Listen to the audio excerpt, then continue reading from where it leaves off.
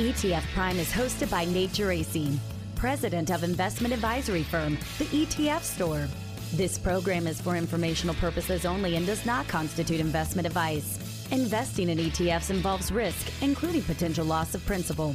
Any past performance figures discussed are not necessarily indicative of future results. The ETF Store is not affiliated with VettaFi or any of its affiliates. VettaFi's participation in this program should not be construed as an endorsement or indication by VettaFi of the value of any ETF Store product or service. Visit etfstore.com for more information.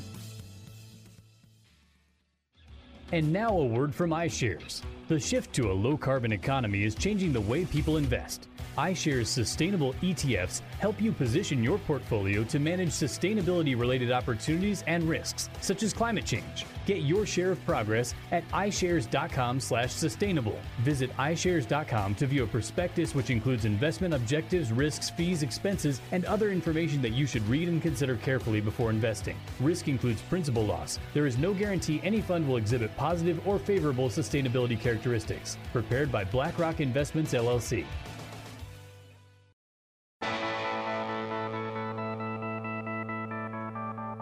Now it's time for ETF Prime, where we discuss everything you need to know about exchange-traded funds and the world of investing.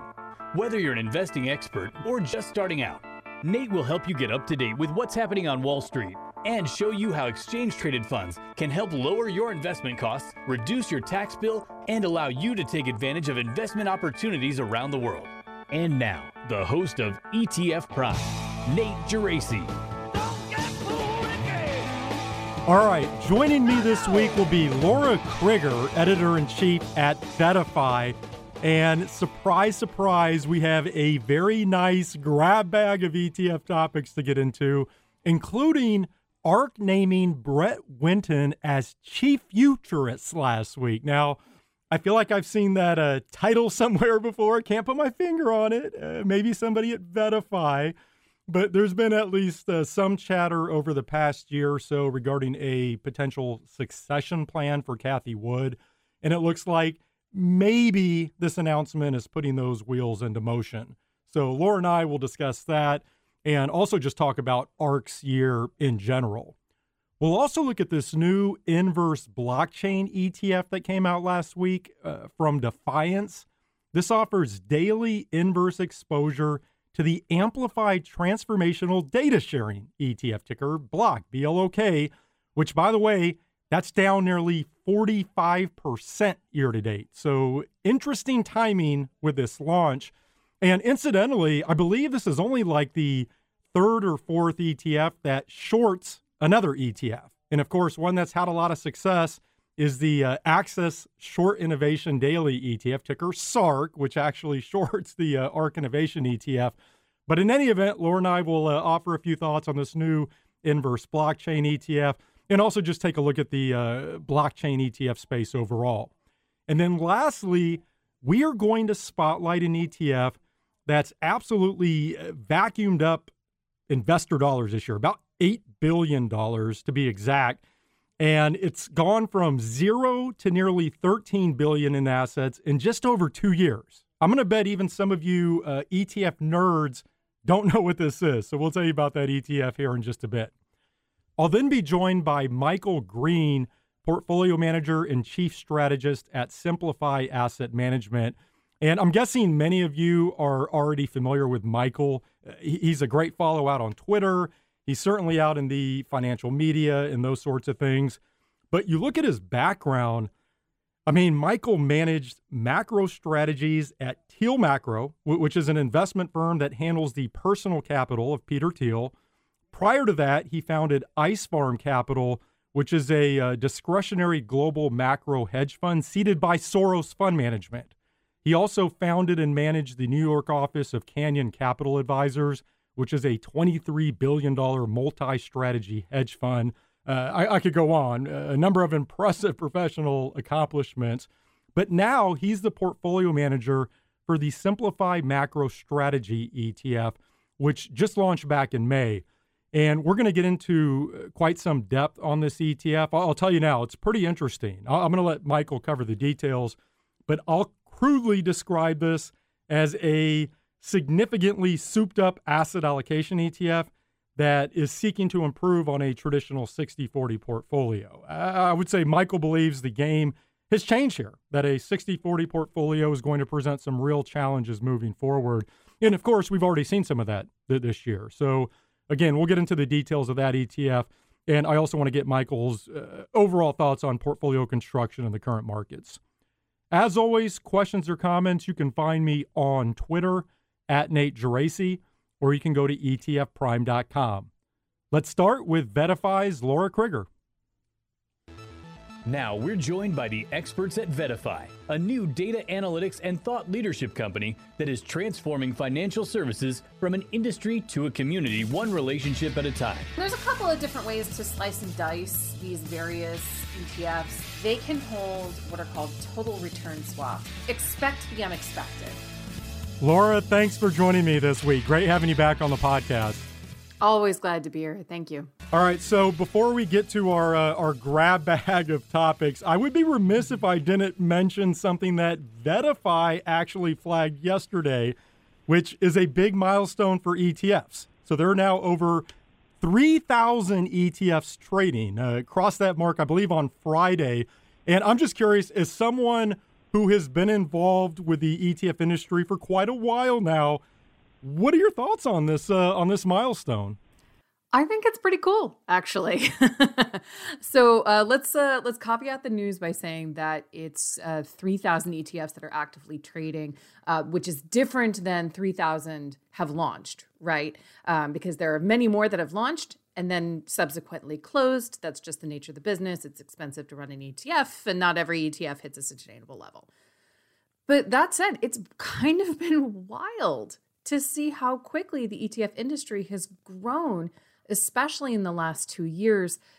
Since I've been part of it, the industry has grown in fits and starts. You know, there's been some good years where lots of products launch, and then some bad years where many close. But just in the past 2 years, it's been a Cambrian explosion of ETFs. I'd even say in the last couple of months since single stock ETFs have launched, right? And that's all kind of, it comes back to late 2019 when the ETF rule passed. The SEC made it easier, cheaper for anybody to get into the ETF market. And when you make it easier and you make it cheaper to launch ETFs, more people are going to launch ETFs. So I think that is the main impetus and continues to be the main impetus as to why we're seeing so many funds launch now. And why many of the ETFs that may have otherwise closed because they couldn't get enough assets after a certain point, why they have been staying around a little bit longer. All excellent points. It's interesting because as we look towards the end of the year, I wonder how quickly are we going to hit 4,000 or 5,000? You mentioned single stock ETFs. We could be crossing another milestone in fairly short order. But I you may have seen this. I tweeted this out yesterday. So 10 years ago, there were only 1,200 or so ETFs on the market. 20 years ago, just a little over 100. So it shows you how far we've come. It's remarkable. Okay, let's get to our grab bag of topics here. And I want to start with these two noteworthy stories in the ETF world last week. And the first one, I know we talk a lot about ARK on the podcast. I just find them to be such a fascinating case study. I mean, you think about this. They've been to the top of the mountain. They've traveled into the depths of the valley. They've truly experienced it all over the past few years. But I think one thing that's clear is they're here to stay. And we can talk more about why I think that is. I know you agree, but on that note, last week they issued a press release where they named Brett Winton, who was ARK's director of research. They named him to the role of chief futurist. And yes, I did think of your colleague, Dave Nottig. He absolutely deserves some credit here. He's the first person I ever saw with futurist in his title. He's financial futurist. But there were some rumblings that maybe Brett is being groomed as the successor to Cathie Wood. And so the first question that I have for you is, we don't know if that's actually the case, right? But do you think ARK is now in a strong enough position where they no longer need the star power of Cathie Wood? In other words, do you think they've grown to a point where the ARK brand stands on its own, which I would view as a tremendous accomplishment for Cathie Wood. I think it has. And genuinely, I don't think that Cathie Wood is as much of a household name as we in the FinTwit circles or the media circles would like to believe. I think ARK kind of stands on its own. Now, there's a devoted fan base that she has, a lot of detractors and naysayers. But to the extent that her personality, her comments, or whatever, influencing flows in and out of the ARK suite, maybe that was true 10 years ago, but I think you'd be hard-pressed to make that argument now. I think, she's been put into the spotlight partly because she makes a very compelling figurehead, for sure. But part of it, too, is that she's an outspoken woman who speaks with conviction. And that's, draws out a certain crowd, right, who want nothing more than to tear that down. So, I think if she were some bald white guy named Bob, she never would have become the favorite hero or villain of the story, depending on your perspective. So to the point you made about Brett, yeah, I mean, chief futurist, kind of partial to the title. I love it a little bit, a little biased here for sure. But if you look at, you just spend 5 minutes, 10 minutes poking around the vast library of research that the ARK team has available for free on their website, the newsletters that they're producing, the white papers, you'll see that ARK really isn't just the Cathie Wood show or, the Brett Winton show in the future. It's a team of deeply knowledgeable and well-sourced experts who are often spotting trends before they become market-shifting events. And so if you want to see why, or if you want to understand why ARK has the devoted fan base that they do, I don't think you look to Cathie Wood. I think you look to the white papers that they are putting out, and you look to, just the conviction with which the whole team, the whole company, puts into their investment choices. Well, and to your point on the bench that they've developed, what's interesting to me is they've gone outside of the traditional asset management space to find some of those individuals who they brought on board. And to your point on the hypothetical Bob, they've had some rocks thrown their way because people feel like they've hired people from other disciplines, not asset management. Cathie, though, views that as a real benefit, that she's bringing a diversity of thought into the room. And, one of the reasons they can think outside the box. But I agree. I mean, clearly they're building out a bench there, and it'll be interesting to see what happens moving forward. I will mention that Cathie Wood is still a very young 66, and she has given absolutely zero indication she's planning on retiring anytime soon. I just want to make that clear. There's just been some rumblings, especially with this press release, that, maybe she is thinking about a succession plan down the road. Let me ask you this. Because of the success that ARK has had, especially in 2020, we then saw a lot of copycat ETFs launch, both on the active and index-based side, a lot of quote-unquote disruptive tech ETFs, or whatever you want to call them. Do you think even with that type of competition, ARK has established themselves well enough with or without Cathie?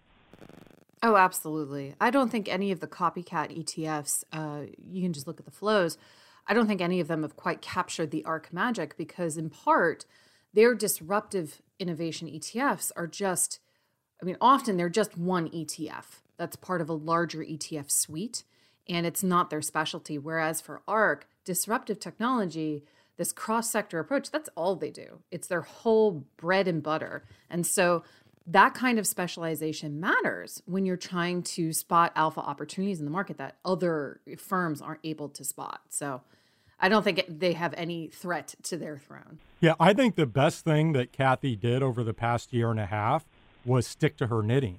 She didn't waver on her strategy and in her conviction. And so I do think the ARK brand is strong enough to stand on its own because people know exactly what they're going to get with these ETFs. And as long as whoever is captaining the ship moves, moving forward, as long as they do the same, I feel like, to your point, the ARK brand is synonymous with disruptive tech. And that's going to find an audience with investors. It'll find an audience with traders who want to make a quick tactical play on the space. And then even short sellers who know that they can count on if they're shorting the space, they're going to get the return movements that they would expect because Cathie stuck to what she said she was going to do. Laura, I know everyone is well aware of the performance ride that ARK's had, right? They absolutely did knock the cover off the ball in 2020. And then starting in about February of last year, it's been a tough go. I mean, I looked this morning, ARKK, the flagship ETF, that's down about 70% since last February and over 50% year to date. And one of the stories I feel like over that time frame, over that past year or so, has been that despite the performance, the ARK lineup as a whole was still taking in net new money. But that's actually changed now. So if you look year to date, the flows have now turned negative across the lineup. And in August, ARKK, well, it's still taken in about $1 billion, a little over $1 billion this year. It actually had its largest monthly outflow since last September. And altogether, I show about a little less than $5 billion has come out of the ARK lineup over the past 12 months. Now, again, as we just talked about, I know we both agree ARK's here to stay. They're not going anywhere. But do those flows concern you at all? Is there anything to take away here? Because, again, the narrative had been, despite the performance, investors were still putting money to work in the ARK lineup. But that does appear to have changed at least somewhat here. So a couple of things. One, ARKK specifically is one of the most traded ETFs on the planet. If the flows look positive, just wait a week, right? And then, or change the time range that you're looking at by a few days, and then it looks negative again. So that's what happens when you have such an extremely liquid fund as ARKK becomes a trading instrument as much as a buy and hold investment. And so the flows kind of, sometimes revert to a mean. So for example, over the past year, we've had hundreds of billions of dollars of ARK shares, or ARKK shares traded, but netted out over the past 12 months, the fund has only gained 10 million in new net assets, the million with an M. So, it's a very vibrantly traded fund, and that is one aspect of it. But you're right. There is a trend of recent outflows, and I think it comes back to honestly the inflation and rate environment that we're seeing. Right, so 2022 has been a really tough time and a really tough environment for growth stocks. Whenever you have rates on the rise again, that's going to be tough for growthy startups like the kind that you find in the ARK portfolios. It's going to be tough for them to find and secure financing at reasonable rates. That's going to impact their ability to deliver return. And you've heard me say this ad infinitum. It's not limited to the ARK product suite, and we've seen double-digit negative returns for all sorts of growth-oriented techie funds. Probably a good thing because, valuations were getting a little overheated in 2021, especially towards the end. So I think eventually market conditions are going to get to the point folks start to buy again. Some investors, I believe, thought that moment was upon us in early August. We started to see the inflation prints coming out that were a little bit more optimistic, I suppose. Then, the Fed meeting happened and the growth rally fizzled and all of that. But it did demonstrate to me that there are advisors and investors who want to allocate, and they're just waiting on the sidelines for the right time to get back in. And when they do, ARKK, specifically being the flagship fund, that one's going to benefit the most. Well, and again, I'll come back to what I said earlier, because Cathie Wood and ARK stuck to what they do best and what they have portrayed, out to the public. If and when things turn, they're going to be huge beneficiaries here. Exactly. You always know what you're going to get with an ARK fund. You always know what because they stick to their knitting, they stick to their convictions. There are some other, ETFs out there that, it's a little bit more wishy-washy, but, you may not always agree with the calls that ARK is making. You may not always think that they were the right ones, or that they may not have borne fruit, right? But at least you know what to expect with them. Yeah, and you can see what they're doing every day, by the way. Daily transparency, all the research is out in public.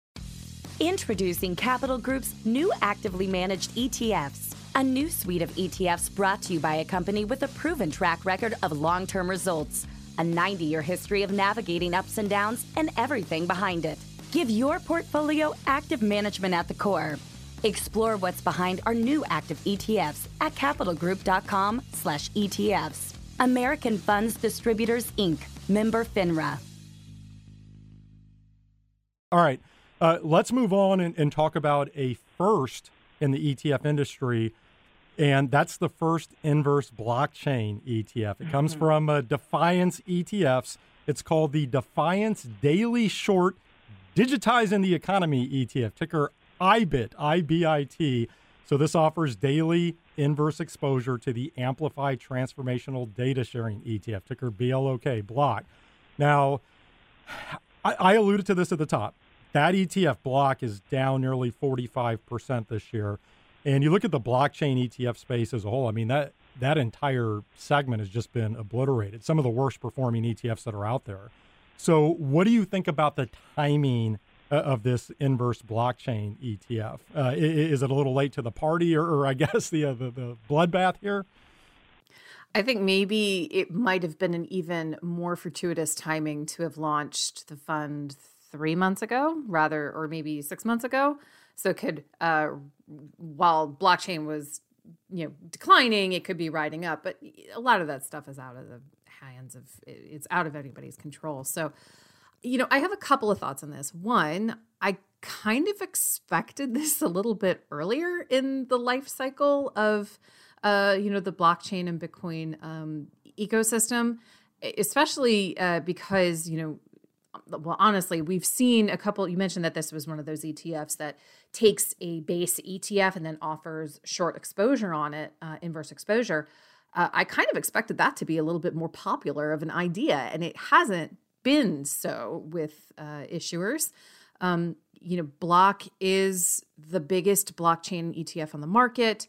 Its assets are remarkably sticky, right? You pointed out that the fund is down, 45-50% year to date, but net outflows over the same period, it's only 28 million. And so that's barely a blip for the fund, which was over 1 billion in AUM before, the big crypto winter knocked all the, the wind out of its sails. So I think IBIT is a really interestingly structured, like all of these ETFs, very interestingly structured fund. But it may just be walking into a market at the wrong time.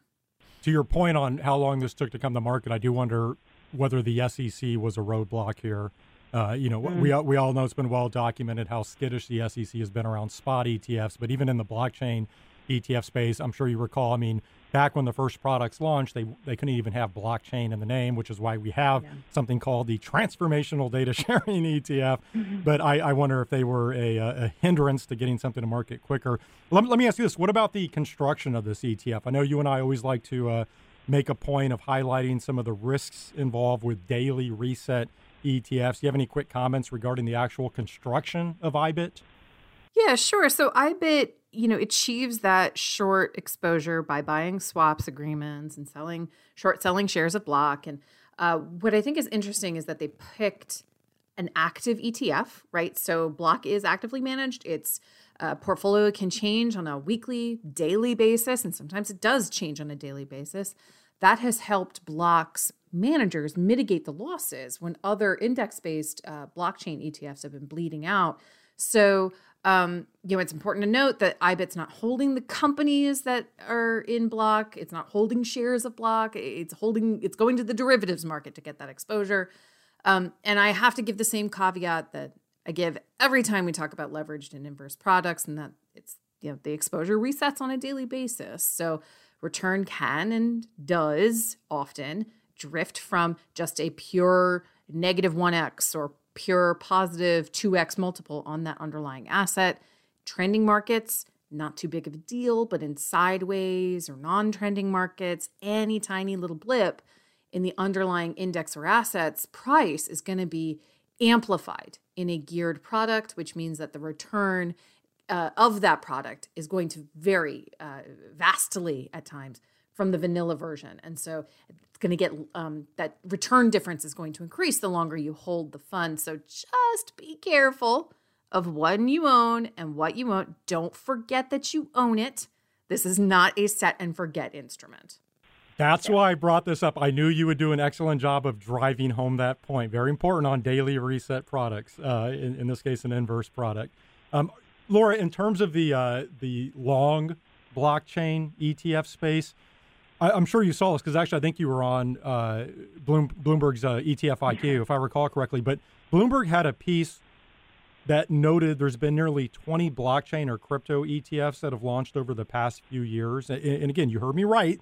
The actual number is 18 of these ETFs. But this article was written by Katie Greifield, and she noted how BLOK has a correlation of 0.9 or greater with 14 of these 18 ETFs. So in other words, a lot of these own the same underlying holdings, and they're doing a lot of the same things, and you're basically getting the same exposure. My question for you is, how many of these ETFs can survive? The space just seems so oversaturated to me, especially, again, if many of these are going to offer pretty much the same exposure.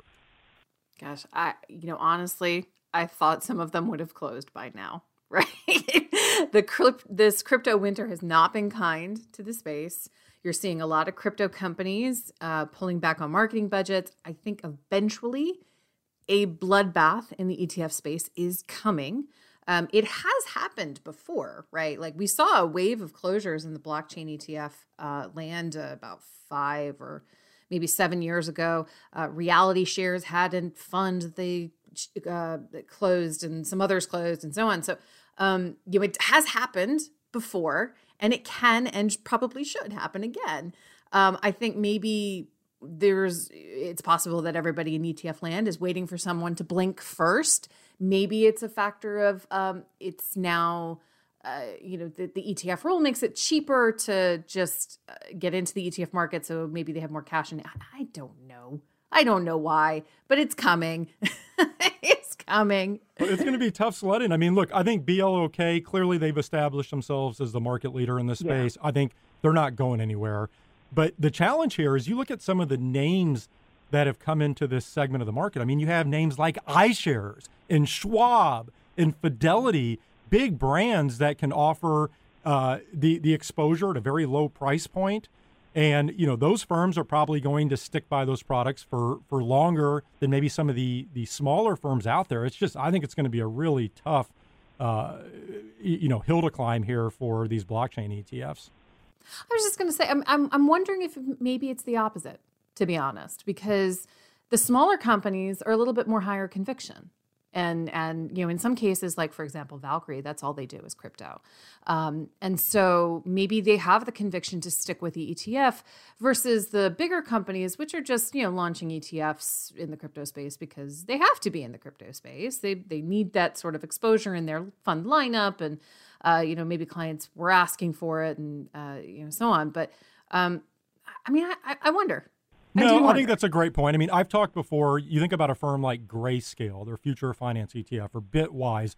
Those firms clearly have crypto street cred, and I do think that counts for something in this space. And as I think about advisors potentially allocating a small satellite position of this, a thematic play, having that crypto street cred appear on a client statement, I can see how that would be viewed as beneficial.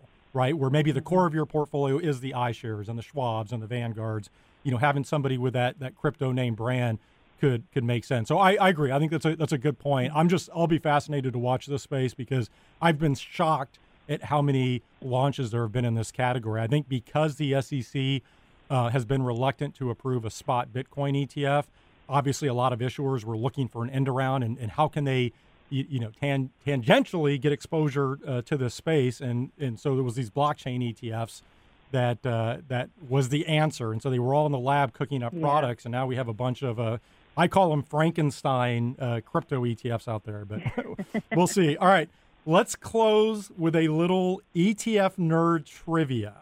So there is an ETF out there that's taken in about $8 billion this year, and it's gone from zero to nearly $13 billion in assets in just over 2 years. Now, I'm going to let you do the honors here. I know you've been tracking this ETF. So tell us what this is, what's been going on. And for the ETF nerds, if you get this right, you get to download next week's podcast for free. Sorry, I don't have any good door prizes. I need to come up with something. In NFT, I've seen some podcasts doing NFTs, but Laura, give us the ETF. All right, drum roll, please. It's actually the JP Morgan Equity Income ETF. That's ticker JEPI, JEPI. And this fund has just been an astonishing success story over 2022 specifically, really under the radar. So in July, I noticed that JEPI was kind of leapfrogging over literally hundreds of tickers in our database in terms of how much research it was seeing from investors out there. It went from something like the 200th most popular ETF to the 4th in the span of weeks. And that's in part because JEPI's yield is it's obscenely good right now, right? It's been that way for a while. Folks are looking for viable income options. They're seeking that income from the equity markets and from the options markets, which is what JEPI provides. And they're still looking for it there, even though bond ETFs are starting to actually provide meaningful income again. If you look at a high yield ETF, though, it's giving you a yield of 7-8% if you're lucky. JEPI is right now, I just checked it last night, it's providing a yield of almost 12%. And when it started to get super popular in the research side of things, JEPI was providing a 14% monthly yield. So, that's pretty juicy, right? So, like you said, the ETF has brought in about $8 billion in new net assets, just an astonishing ride. There are a number of ETFs in kind of the same wheelhouse as JEPI that use options strategies like covered calls or buy right strategies or so on to provide income based on some underlying big, large cap index usually. But JEPI is consistently providing the highest income of all of them. So at the same time, it's not necessarily offering the same downside protection that other ETFs out there offer, but investors clearly do not mind. They're probably sourcing that protection elsewhere in their portfolio. And so they're laser focused on that yield. And I don't see any indication that the yield is going to be going away anytime soon. Yeah, and just to add a little color to the ETF itself for people who may not be familiar with JEPI, basically this is a defensive equity portfolio. So it's certainly value focused, targets lower volatility stocks. One difference between this ETF and, say, just a low vol ETF is they have they cap the sector exposure there. And then what they're doing, I think kind of the secret sauce is they're writing covered calls on the S&P 500. So these are out of the money. They reset a portion of those on a weekly basis. So it's sort of a laddered covered call strategy. But, a couple other data points I'll throw out here. So JEPI is number 11 in flows year to date out of all ETFs. And you look at the top 10 leaderboard, it's a who's who. It's the usual suspects in your VOOs and VTIs and those sorts of things. But JEPI's knocking on the door of the top 10, number 11 year to date. This is also now the largest actively managed equity ETF. Again, I think we need to reemphasize that. One thing I'm curious about, Laura, you look at performance. I talk a lot with your colleague Tom Hendrickson about VettaFi platform interest. And typically when he has seen spikes in ETFs, you can trace that back to performance as well. And if you look at performance year to date, JEPI's only down about 4%. SPY, last I checked, was down about 13% after the up move yesterday. But have you seen this ETF rise to the surface on the VettaFi platform, just in terms of what advisors or investors are researching? Yeah, absolutely. I mean, JEPI, like I said, a second ago, it has just skyrocketed over the last 2 months in terms of popularity and research traffic on our platform. It is gone, it is now the 4th most researched ETF on. It's just frankly wild to me. It's beating out, VTI and all the ARK funds and so on. You bring up a really good point about the portfolio of JEPI, which isn't just a vanilla S&P 500 exposure, right? Some of these income products out there do just provide, they hold the S&P 500 stocks, or they hold whatever, index stocks, and then write cover calls on top of that. JEPI's doing a little bit more, right? They're being a little bit more selective in the equities that they're choosing, or the managers are choosing. And then on top of that, writing the cover call. I should have emphasized that a little bit more earlier. And I think that is what the secret sauce is. Those two things together have helped provide the just outsized income that we're seeing for the fund. Well, I want to hear from all of our ETF nerd listeners. How many of you knew which ETF this was this year? I know some did, but I'm curious for those of you who maybe didn't. Laura, always love having you on the podcast. So much fun this week. A great list of topics. Thank you for joining me. Thank you so much for having me. That was Laura Krigger, editor-in-chief at VettaFi. These days, we're all investors, trying to be smart with our money despite our worst impulses. But at iShares, we believe that deep down inside of every investor is a better investor. One that's just waiting to be let out. Explore iShares ETFs and insights and let your best investor out. Visit iShares.com for more information.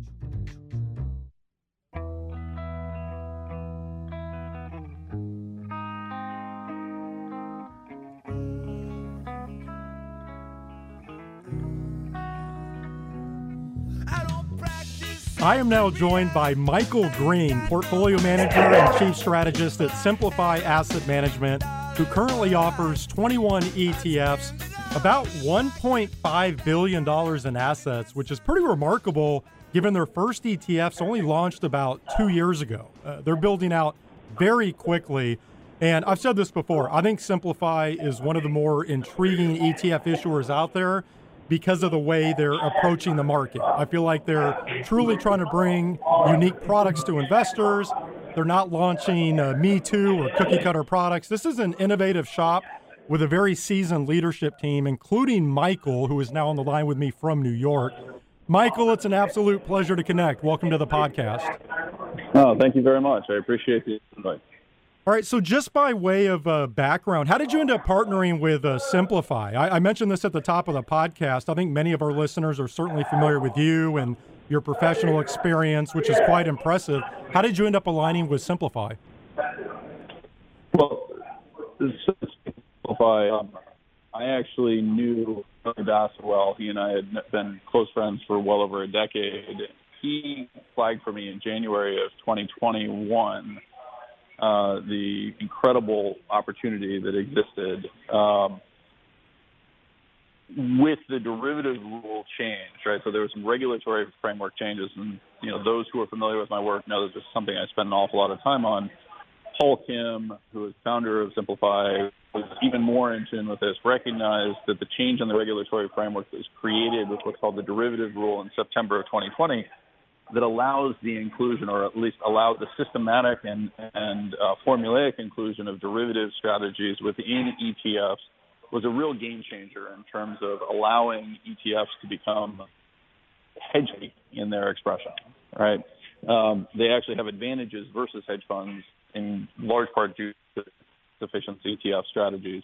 And Harley highlighted this for me. The minute I saw it, I was like, oh my God, this is absolutely incredible. This suddenly allows many of the derivative overlay strategies that I've been involved with in the past to move from being peripheral parts of the portfolio, competing for 3% allocations of portfolios, to being core components of portfolios. So competing for the 40, 50, 60, 70%. And you mentioned our ETF business. We really have looked at it from the standpoint of how do we build out a suite of products that allow investors to incorporate our strategies and our approaches across their overall portfolio. The objective being to create portfolios that have unique hedging characteristics to them, unique profile characteristics, in an environment in which it's becoming increasingly questionable whether, the Fed put exists, for example, where bonds in a 60-40 type framework might not protect portfolios in the same way. The ability to do that within the tax-efficient wrapper of an ETF just is a real game changer. And I would argue that we're going to end up seeing many hedge fund strategies begin to migrate towards ETFs over time. Feels like we've gotten ahead of that curve, and we're really fortunate that, Paul's eyes were open, and I'm thrilled to be part of a team that is, in my view, executing better than any I've ever been part of before. All right, so perfect segue here. Now, among other things, you are the portfolio manager on the Simplify Macro Strategy ETF, ticker FIG, F-I-G, what does that stand for, FIG? It actually doesn't stand for anything, although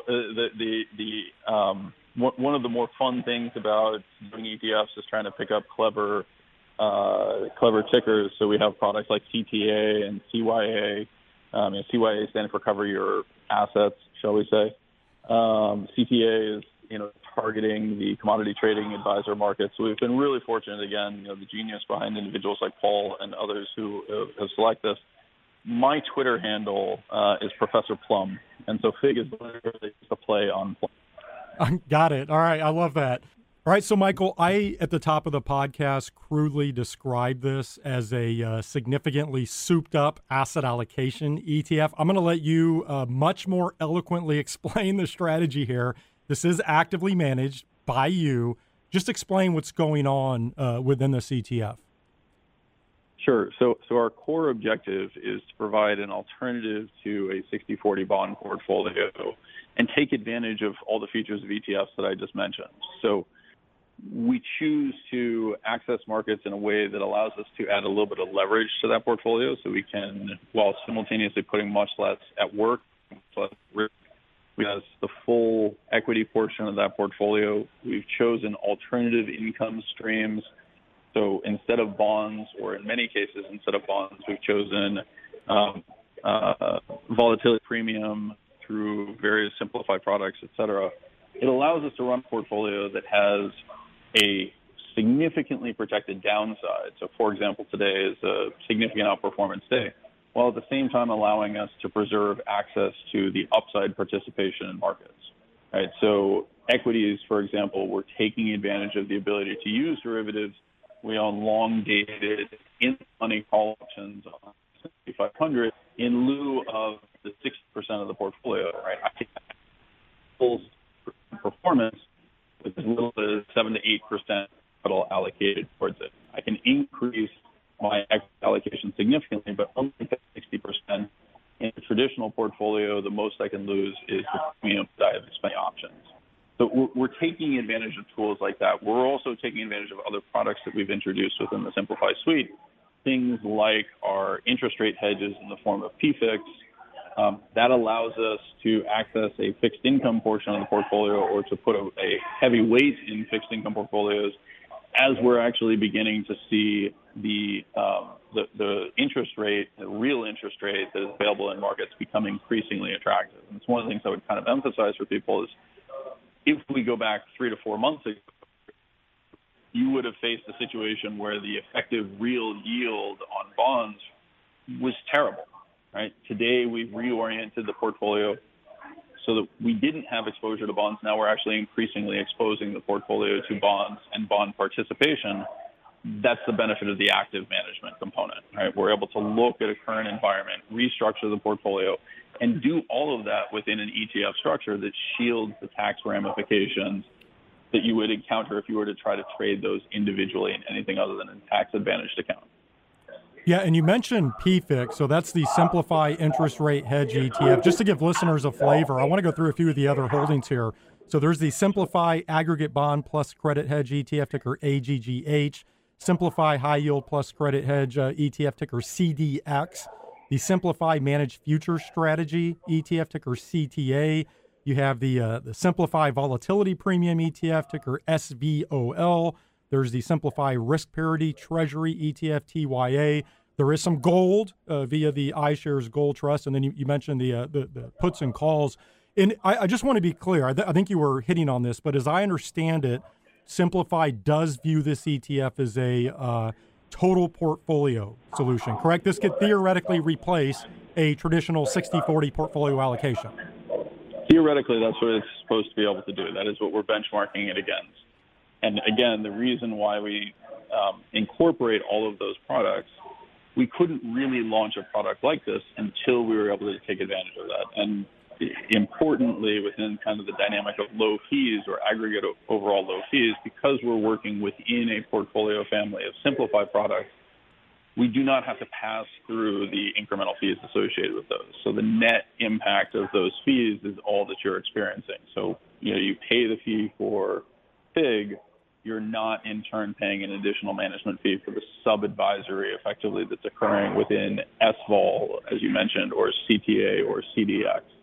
And so that's, again, an advantage that you have within a family of funds. I couldn't do the same thing if I was putting it out to other institutions. Part of the objective behind FIG is to provide, or the macro strategy is to provide investors with access to that in a managed form without incurring the additional fees and costs associated with it. And on the note of FIG potentially being a replacement for a traditional 60-40 portfolio, can you just talk a little bit more about the overall macro environment? And I know we could spend hours discussing this, but it's pretty clear the backdrop has changed, right? That's not enlightening. We have inflation at 40-year highs. You have the Fed hiking rates. We have a war over in Ukraine. There's a lot going on. So can you perhaps talk about that backdrop and maybe how it colors your view that the traditional 60-40 portfolio might be challenged moving forward? So absolutely. One of the more interesting things, again, is how much we've seen that outlook shift in just the past 5 months. So you talk about a whole bunch of stuff going on. When we initially created this product and the structure behind it and our initial launch, our general belief was that bonds were relatively unattractive, right? And that yields were low relative to the risks of inflationary conditions that we were experiencing. As a result, we did an awful lot of substitution to not be exposed to that bond component. By and large, that worked to our advantage. However, today we're looking at a completely different environment where the Fed has very aggressively raised rates. We're actually seeing that reflected in forward measures of inflation. So most listeners will not have access to the indices of the tickers that would indicate this. But if you look at something like a 1-year forward inflation break even, in other words, the market's best expectation for that contract using TIPS, Treasury Inflation Protected Securities, it's now suggesting that inflation is fully expected to retreat to 2% within a year. We're creating significant tightening of financial conditions. We're creating an incredible opportunity, in my view at least, to begin to look at things like longer duration bonds, which in real terms are suddenly offering yields that are nearly unmatched, barring extreme crisis scenarios, that are effectively unmatched over the last decade, really. So we're looking at a 30-year bond on a real yield basis that's suddenly approaching 1%. That's actually historically a great yield. And you can complain about the dynamics of inflation measures of CPI, et cetera, but it's very difficult to do that and then turn around simultaneously and quote CPI and say, look how high inflation is. So I just think it's one of the things that's worth emphasizing is that broadly speaking, people don't realize how much bonds have begun to become attractive investments in just a very, very short period of time. The second thing that I would highlight about the macro situation is that same underlying feature, that assault on inflation that's being led by the Fed and is very much being reflected in forward pricing of inflation securities, is really beginning to hit Europe and Japan. And, so I actually am just coming off of a macro panel where I and others have begun to introduce the idea that what we're actually seeing in Europe and Japan is something that is very reminiscent of an emerging market crisis, where the terms of trade have turned markedly against Europe. Right? The simplest way of thinking about Europe is they import energy from Russia and they export manufactured goods to the rest of the world, in particular China, a lot of capital goods from places like Germany. Those terms of trade have flipped violently against them. And today they are suddenly faced with a situation where the increase in energy prices threatens to undermine their very business model. To give some idea of the leverage that's embedded in that, the historical relationship with Germany and Russia was somewhere around $30 billion worth of natural gas imports, supported around $2 trillion of capital goods and manufacturing exports. That system is in the process of unwinding. The U.S.'s behavior in terms of hiking interest rates to target inflation is now starting to spread around the world, and Europe and Japan are being forced to respond not to deal with the underlying inflationary characteristics in their economy, but to deal with the need to protect their currency, right? To prevent a wholesale exodus from these regions that would be reminiscent of a 1997 Asian crisis, et cetera. I think this is a really hard thing for people to generally appreciate, and you see it in the behavior of things like the yen, which historically has been a safety currency, now weakens in response to markets going risk off. You're seeing the same behavior in the euro, et cetera. This is a real change, and it's among the most complicated macro environments I've ever seen. My biggest fear is that having failed to anticipate the significant increase in inflation that occurred over the last 12 months, that we now see central bankers around the world failing to anticipate the recessionary conditions that are emerging on a global basis, setting up a real growth slowdown that we candidly don't know how that plays out. And that's if there's one thing that I would emphasize for people about recessions, we tend to treat them, or we tend to talk about them as if they might be good and necessary things. They very well might be necessary, but once you enter into a recession, you really don't have control over how things work out, right? It becomes very much a dynamic of, entering into a regime where you jumped out of an airplane, you're fairly sure your parachute is going to function. So, Michael, if I were to just summarize all that, it sounds like, is your bias more towards taking on some duration risk on the fixed income portfolio? What you just painted overseas, that doesn't give me a warm and fuzzy about being allocated to international stocks. And certainly if we head into a recessionary environment, that's questionable for U.S. stocks as well. I don't want to paint with a broad brush, but just high level, where's your bias in terms of where to be allocated right now? Yeah, so we have been increasing our bond allocation. And I would emphasize that even in a day like today where you saw inflation beat expectations fairly significantly, and bond prices begin to reflect an even more hawkish Fed, if I look at what's called the forward market in rates, it's suggesting that the Fed is actually going to be cutting more aggressively in 6 months than was being priced in even just a few days ago, right? Or even yesterday, to put it in perspective. What the bond markets are really saying is not that Powell is by choice going to reverse this, right? So you hear a lot of discussion around the components of the Powell pivot. What the bond market is saying is we're going to break something, and then we'll be forced to respond. It's not going to be by choice. It's not because they're going to change their mind and suddenly decide everything is copacetic. Bond markets are reflecting the idea that a crisis is emerging, right? That we're going to see something really unfortunate begin to happen. Now, one of the interesting things you mentioned is that doesn't give you a warm and fuzzy feeling about Europe, et cetera. I certainly would echo that. The other component that, those who are aware of my work may be familiar with, I spend an awful lot of time talking about the impact of passive investing and how that changes systems. In particular, one of the things that happens with passive investing is as long as money is going in, because of the mechanical components of it, you're essentially operating under a really simple model that says, if given cash, then you buy. If asked for cash, then you sell. And that creates conditions under which valuations could continue to rise even into conditions that look absolutely terrible. And so markets begin to increasingly disassociate from the underlying fundamentals. I'd broadly argue that that's what we're actually experiencing, right? So we're seeing U.S. equity markets apparently shrug off. And they can, to use very simple language. When I think about that dynamic and I think about international stocks, one of the great ironies is that even though they are cheaper, they are less exposed to these factors, right? Passive has a much greater share in the United States than it does elsewhere around the world. That higher share gain creates an exponential curve, effectively like you're running a marathon. If you crest the hill first, you gain an advantage because you're heading downhill. The U.S. is in an environment in which the choices that we have made in terms of the structure of our market contribute to rising valuations. We see much less of that in the rest of the world.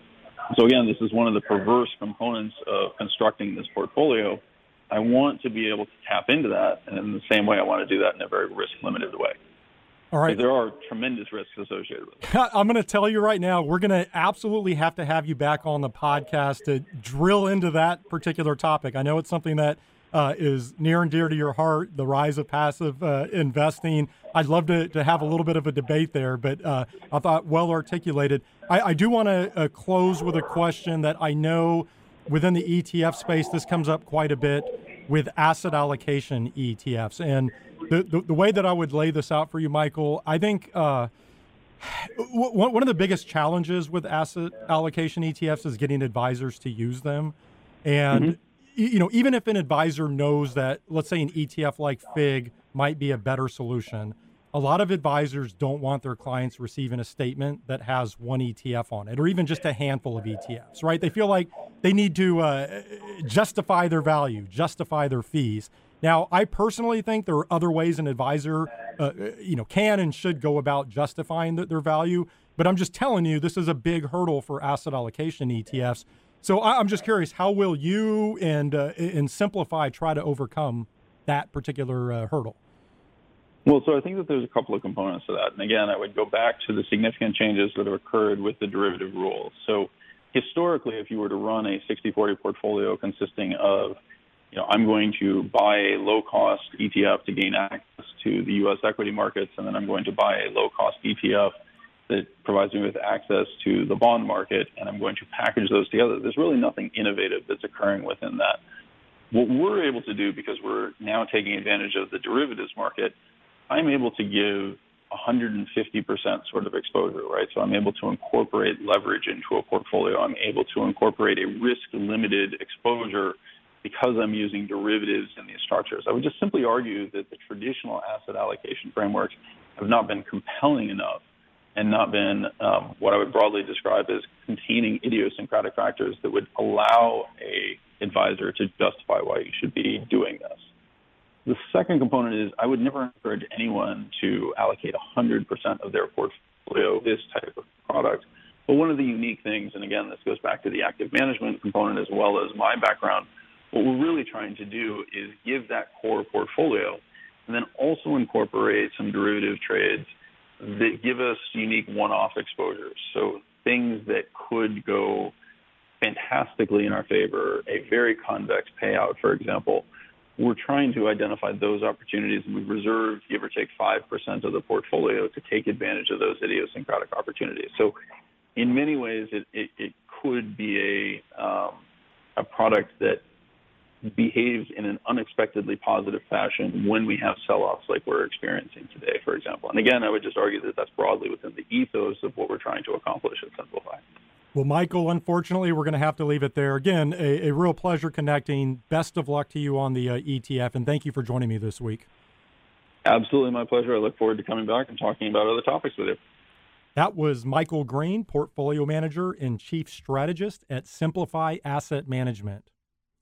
That'll do it for this week's ETF Prime. I want to thank one of our sponsors, Goldman Sachs Asset Management. If you would like to learn more about Goldman Sachs Asset Management's ETFs, you can visit gsam.com/ETFs. Next week, two great guests for you. I'll be joined by Greg Bassick, who is CEO of Axis Investments. We'll discuss their recently launched single stock ETFs. And then I'll also be joined by Subversive Capital's Michael Auerbach, who has a metaverse ETF and several other ETFs in the hopper with the SEC, including a mental health ETF and a food security ETF. Should be interesting. Until then, have a great week, everyone.